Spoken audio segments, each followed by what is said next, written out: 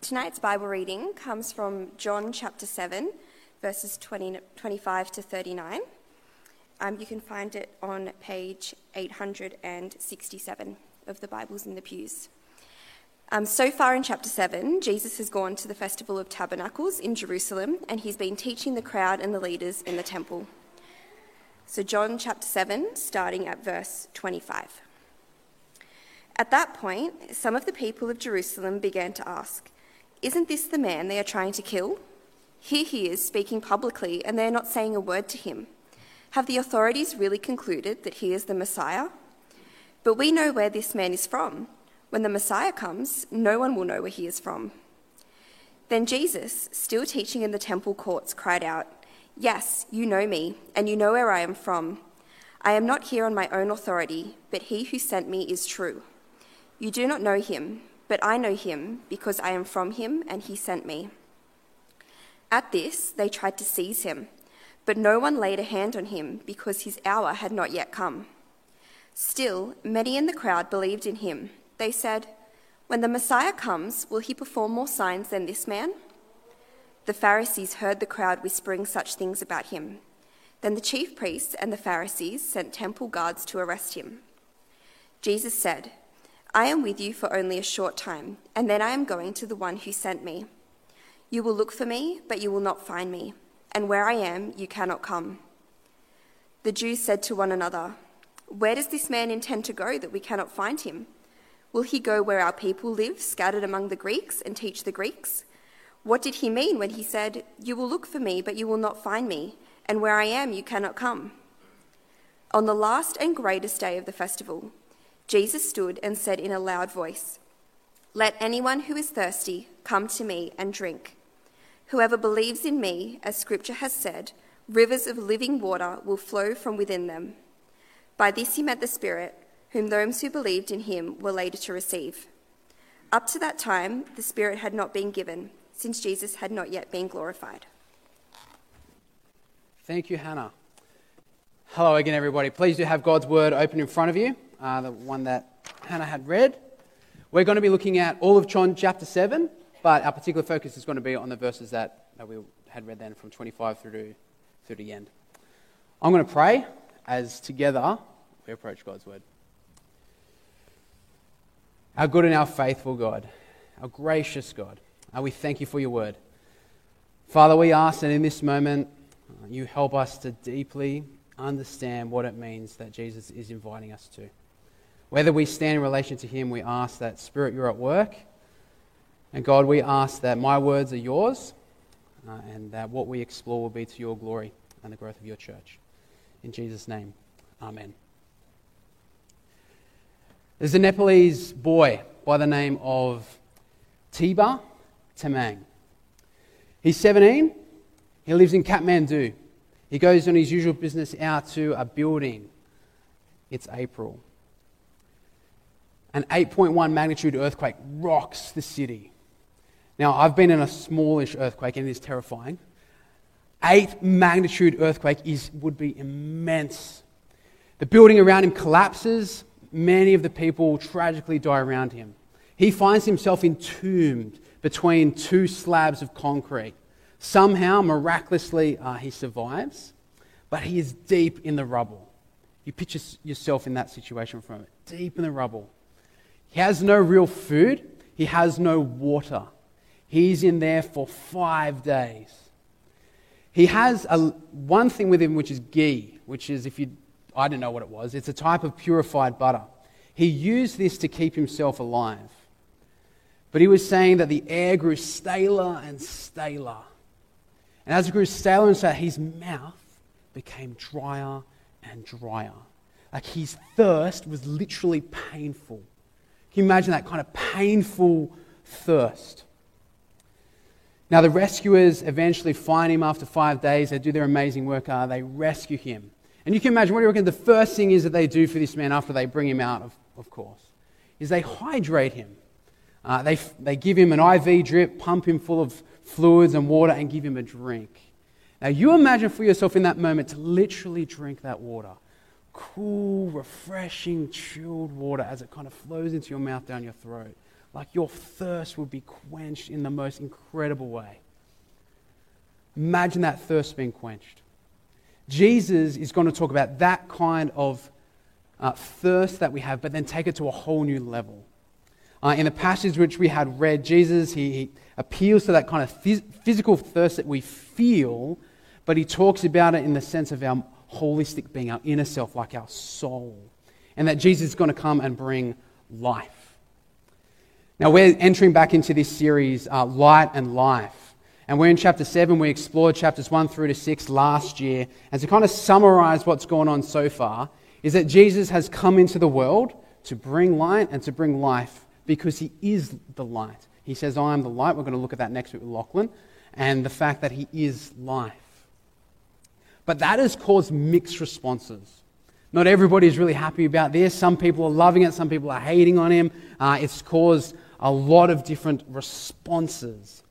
But that really comes to a kind of a head. The tension really builds when you get to these chapters, chapters 7 and 8. They call these chapters the dispute chapters, the division chapters. Very much about how the people are responding to Jesus. What we're going to see is what these responses are, but then in particular what Jesus' response is to them. What Jesus is going to say to them. Because Jesus is on a mission. John chapter 3, it says, For God so loved the world that he gave his one and only Son, that whoever believes in him shall not perish but have eternal life. Continues on, For God did not send his Son into the world to condemn the world, but to save the world through him. Jesus is on that mission. That's the mission he is on. Now, we dumped ourselves into the middle of chapter 7, so let me kind of paint the literal scene that is going on here.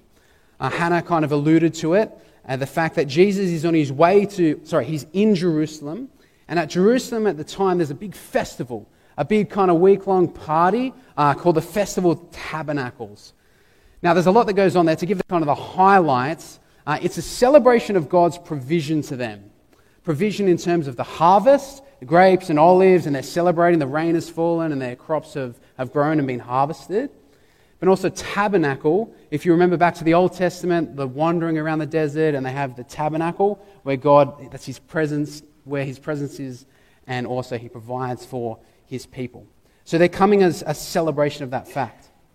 But it's in Jerusalem. To be in Jerusalem is the center of Jewish society. And in the center of Jewish society and the systems of power and the religious leaders, all that, they're out to kill him. It's told us that back in chapter 5. But Jesus goes into the celebratory but potentially hostile scene. Jesus has been doing miracles, he's been doing healings, but here it's about his teaching. He's going to teach them some things. But the way that John has recorded it is not so much the content of the teaching that is going on, but very much the responses to the teaching. Kind of the how of what Jesus is saying, why he's saying it. And then that is responded to. Because the central aspect that Jesus is saying is that I'm the one who is sent from God. I've been sent from God. Only I know him. I am his perfect representation. I've been sent from him to you for this mission. And the first words we get as Jesus from the Gospel of John about Jesus in the festival is this, from verse 16. He says, My teaching is not my own. It comes from the one who sent me. Now we know from previously in the book, the one who sent him is God. So he's talking about God, the Father. And again, Jesus uses this language of being sent. God who sent me, God who sent me. Go to John 3:16. For God so loved the world, he sent. It's all throughout John. And that is a particular focus here. And it causes a stir. It confuses them. Because they're like, but Jesus, we know where you're from. You're from Galilee. Like, you're just from like Lithgow or something. Like, you're not that far away. But you're here. You surely can't be a Messiah. And so they're confused. And when Jesus, he responds in this way, from verse 28. Yes, you know me, and you know where I'm from. I am not from here on my own authority, but he who sent me is true. You do not know him, but I know him, because I am from him and he sent me. Like, you imagine being the Jews at that point, the religious leaders, the center of Jewish society, hearing that. That is cutting to them. You don't know him. is what Jesus says. The most religious. Now that's a big claim, and that causes big problems. Now the big problem really is centered on Jesus' identity, who Jesus is. Can you trust him? Can you trust Jesus? Does he really have the authority and identity that he claims? Now that's the questions that they had. That's still the questions that we have today. That's still the questions maybe you have, your friends, your family has. Can we trust Jesus? Is he true? Is he worth it? Should I submit to his authority? Should I trust in his identity? Throughout the chapter, you get whole gamuts of ways they talk about him. You get things like he's a good man. Some people say he deceives people. Others say he's demon-possessed. Then you get more extreme in verses 30 and 31. Jesus says those things we just read, and they want to seize him. They want to seize him because they want to kill him. They want to take him out, do something, get rid of him. But then on the very flip side, the next verse is, still many in the crowd believed him. People are looking at Jesus, following him and believing, having faith. And yet you get an even more extreme thing again with the Jewish leaders. The Jewish leaders who are meant to be looking for the Messiah, meant to be noticing, yeah, sure, this is the man, this is who God has sent. What do they say, verse 32? They're hearing the whispers of the crowd, some believing, some deceived, some thinking he's demon-possessed. And they say, they want to get the temple guards and arrest Jesus. They're out to kill him. See, the tensions are very high. Maybe you feel those tensions in your life about who Jesus is, people following him, people not following him, the tensions within yourself. The overall narrative is showing there is division. It's dispute, people who believe, people who don't, everything in between. Now let me ask where it is that you stand. Where do you stand before Jesus? Who is Jesus to you? Maybe you're like some of these Jews and you have questions. Questions about his authority. Questions about his identity. Maybe there's something about Jesus that I've dismissed him. He's done something, or the church has done something, I'm done. I don't necessarily hate him, but I'm done with him. I've dismissed him. Perhaps you're investigating. Perhaps you're like some of these people that are just amazed. They're maybe not following him, but they're amazed, they're intrigued. Maybe you believe him. You're wanting to follow him and know more. There are so many places that we can be. Where is it that you stand? But what this passage is saying is that no matter where you stand, no matter if you're hating him or loving him or somewhere in between, that Jesus responds in the same way in this passage.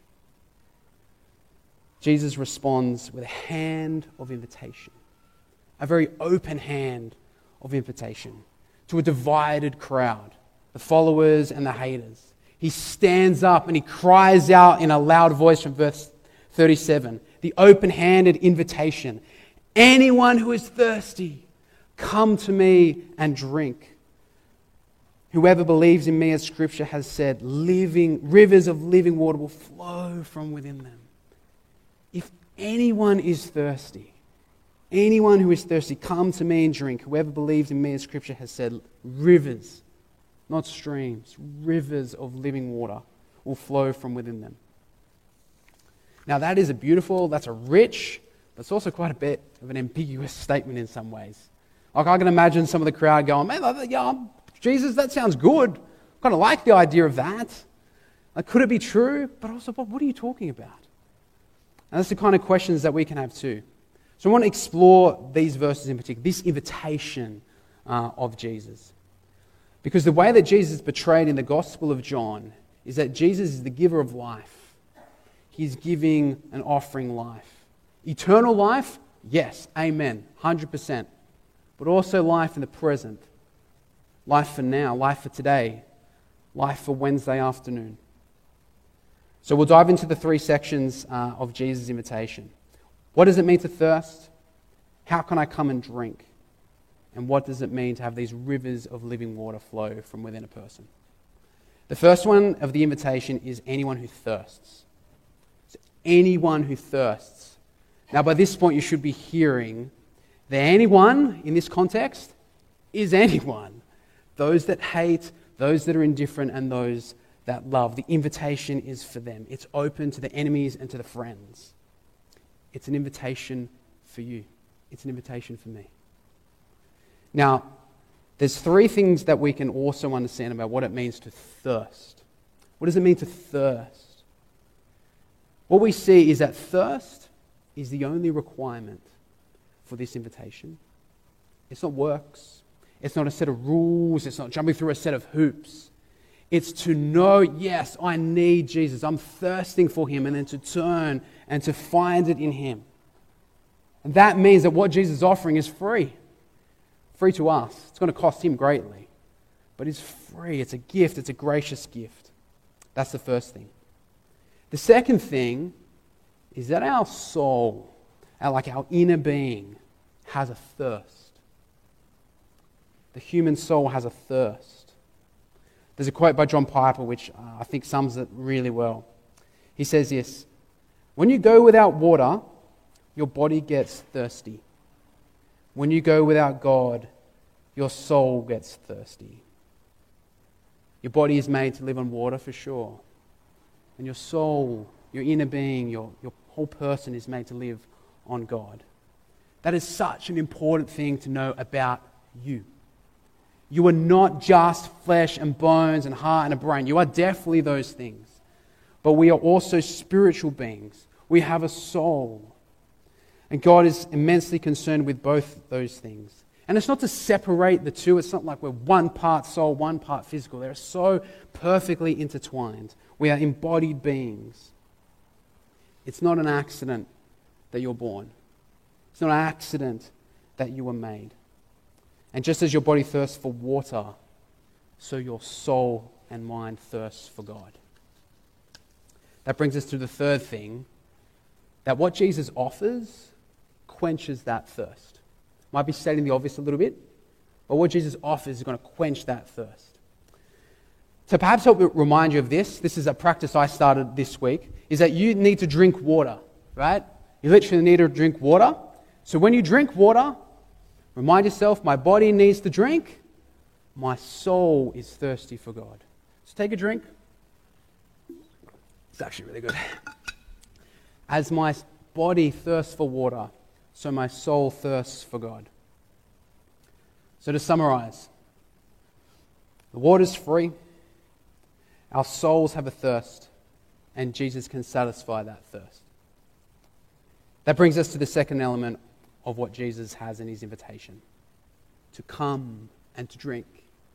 What does that mean, to come and to drink? I'll offer some observations. The first one, again to paint the obvious, but I think really important, is that we drink Jesus. It's not just something he gives, although he gives it, he gives himself. And it's not something else.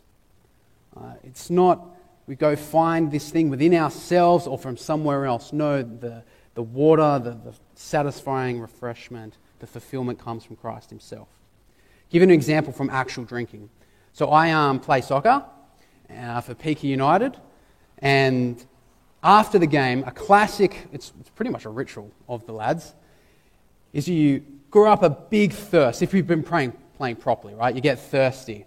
Their first response is always to go and smash a beer, right? That's what they do. They love it, that's cool, but beer doesn't hydrate them, right? Sure, it quenches their thirst to a degree, but it doesn't actually hydrate them. It feels like it does, but what they really need is water. And in the same way, we can go to other things to quench our thirst, to quench the thirst of our souls. Perhaps they'll feel good, perhaps for a moment they will quench it. But it's not actually what our soul needs. Our souls need Jesus. The second thing about what it means to come and drink of Jesus is that this is not a one-off experience. It's not one-off. Yes, to come and drink of Jesus, to look on him and to live is true. That's how you come into faith. That's a moment. Yes, that is the moment of salvation. But Jesus is talking more than that. He's talking about life. There's a quote from another guy named A.W. Tozer. He's a teacher and an author and a pastor from the mid to early 1900s. So it's written almost 100 years ago, but its quote is just as relevant today as it was then. It says, we can make everything to center upon the initial act of accepting Christ, a term incidentally not found in the Bible, and we are not expected, therefore, to crave any further revelation of God to ourselves. We have been snared in the coils of a spurious logic that has insisted if we have found him, we need no more seek him. Friends, Jesus is calling us. He's calling us to pursue God, to experience more, to delight in him, that our souls will be fulfilled, that our souls will be satisfied. And this is not just about the moment of salvation. Yes, we are saved, we come to him, but this is about our life. So let me just say that when you come to church, when you go to home group, when you engage in God's word, all these kind of things, it is not only about having the right ideas. Yes, they're true, that's necessary, but we're invited to experience God. To kind of mix the metaphors a little bit from drinking to eating. You think about eating food for a moment. Cooking. You want to cook dinner. Now, cooking is a little bit silly if you don't eat it, or if someone doesn't eat it. If you're going to have dinner, either you need to cook it, your mum and dad needs to cook it for you, or need to order it in, right? When we cook, the purpose is eating. If we didn't eat, it would be ridiculous. In the same way, when we engage with God, with his word, faithfully, in the world of ideas, that is good, necessary. 100% we need to do that. But don't stop there. Continue to invest in a relationship with God, to enjoy him. The purpose of cooking is sustenance and pleasure. The purpose of engaging with Jesus is sustenance and joy, to then propel us into the mission that he's sent us on. To summarize, coming to Jesus and drinking is that we come to Jesus, he is the one that we drink, and it's not a one-off experience. We continue to drink of him as he sends us out. The third part of the invitation that is for all of us is that it says Scripture says rivers of living water is going to flow from within you, from within those that drink. Now, to actually understand what's going on here, we do need to go into the world of ideas and look at verse 39, which says, by this he meant the Spirit, to whom the ones who believe were later to receive after Jesus had been glorified. Basically, after Jesus has died on the cross, risen again, that's his glorification moment. After that, the Holy Spirit is given. And so what Jesus is talking about here is an experience of the Holy Spirit being in a person. To do a little bit of, crazy theology in a sense. Trinity, God, the Father, God the Son, God the Spirit are one. So to have the Spirit is as if you have Jesus. To have the Holy Spirit within you is to have the Spirit of Christ. You see that language in Acts. Now, to have the Holy Spirit in you means you've got the river maker. You have the river maker within you, literally, abundantly, continually flowing rivers, intimate relationship with God, satisfaction, fulfillment, they flow. You imagine being at like a river, a freshwater stream that's flowing. And you go there, you want to drink some of that water. You have to cup your hands and you drink it, or you dip your bottle in and you drink it. Beautiful, satisfactory, quenches your thirst. You can never exhaust it. You can never exhaust it. Always there, always abundant and unending. This is what God gives his people, abundant satisfaction for your soul, which completely transforms. You don't actually have to search again. You will need a drink, but you don't have to search again. Because we can choose not to. We can choose not to turn and embrace Jesus and find life. All of us have thirsty souls. All of us. So it's not a question of whether or not we're quenching our thirst. The question is where. Where are we quenching our thirst? Where are we trying to seek satisfaction for our souls? Because we're all looking for something deep within us, looking for significance, looking for worth, looking for affirmation, looking for purpose, things that are deep within us. And we can be going to places that are dry. We can be going to places and trying to drink, but then we just keep feeling thirsty. The power and the promise of what Jesus is inviting us to, offering us, is that he quenches our thirst. When we continually come to him, wells of living water flow from within us. And inside of you, if you are a Christian, you're a believer, then the Holy Spirit is within you. So don't keep going back to the broken systems. Don't go back to the broken ways of finding fulfillment.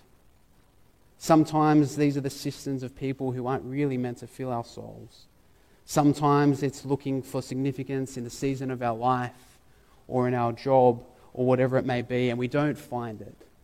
Sometimes we numb ourselves with entertainment or distraction, and yet we don't feel rested.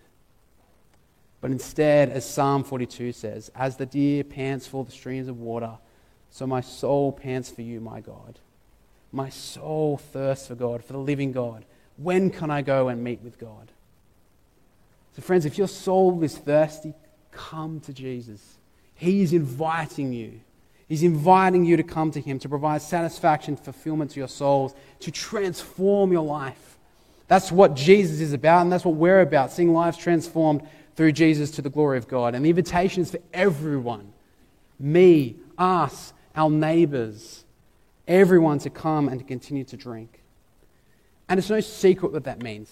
We don't hold a secret to what that looks like to come and drink. It is coming to God in his word, in prayer, gathering with his people, this moment, continuing in your home groups, one-to-one, Bible reading, prayer, the life of spiritual rhythms.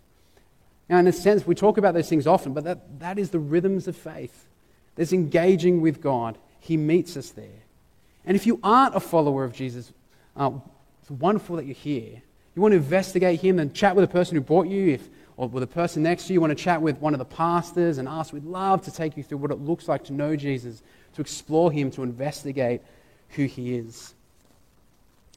And if you are a Christian, you've tasted Christ. He's quenched your thirst at some point. Continue to go back to him. Continue to pursue him. To kind of continue on a quote from Tozer, it's a few pages later. But he says this, our spiritual birth, becoming a Christian, is not an end, but an inception. For now begins the glorious pursuit, the heart's happy exploration of the infinite riches of the Godhead. To have found God and yet pursue him is the soul's paradox of love. So friends, continue to pursue God. Jesus is the one who brings life to the full. Can I encourage you perhaps to set a goal? Set a goal. Now, I was saying before, when you drink water, remember, so my body thirsts for water, so my soul thirsts for God. I was told the other day that you need 3 liters of water to be hydrated. I thought that was insane. I thought 2 was a lot. Now it's 3. Maybe 3 is a lot of water. So maybe think of 3 things. 3 rhythms that you can build into your life, consolidate in your life to experience your relationship with God. Perhaps it is starting a Bible reading plan.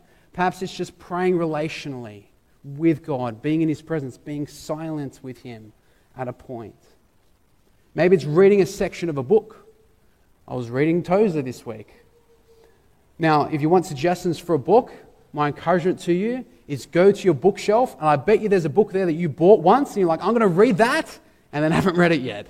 Pick it up, read it. Read a section of it. I'm going to read a chapter a week, a page a day, whatever it may be. Set a goal which is helpful for you. Read a psalm. Pray the psalm.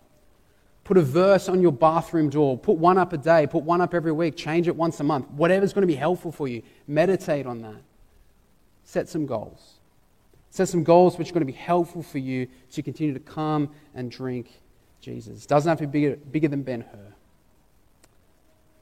So my brothers and sisters, friends who don't follow Jesus, hear the words of Jesus, calling out to a divided crowd. Ones that love him, ones who are indifferent, ones that hate him. And he says, let anyone who is thirsty come to me and drink. Whoever believes in me, as Scripture has said, rivers of living water will flow from within them. Let me pray. I'm going to pray a prayer from, this is the book of Tozer. and then continue on. O God, we have tasted your goodness, and it has both satisfied us and made us thirsty for more. We are painfully conscious of our need for further grace. We are ashamed of our lack of desire. O God, the triune God, we want you. We long to be filled with you, to thirst and to be made thirsty still. Show us your glory, we pray to you, so that we may know you indeed. Begin in mercy a new work of love within us. Say to our souls, rise up, my love, my fair one, and come away. Then give us grace to rise and follow you, up from this misty lowland where we have wandered so long. And Father, if we don't know you, draw us by your Spirit. Jesus, we pray that as we drink of you, we will find life as you promise. And we long to see your gospel go out so that others, this world, can know of your transforming work, because you are God. You are the author, the perfecter of life and faith. So, Father, go out before us. May your kingdom come on earth as it is in heaven. Amen.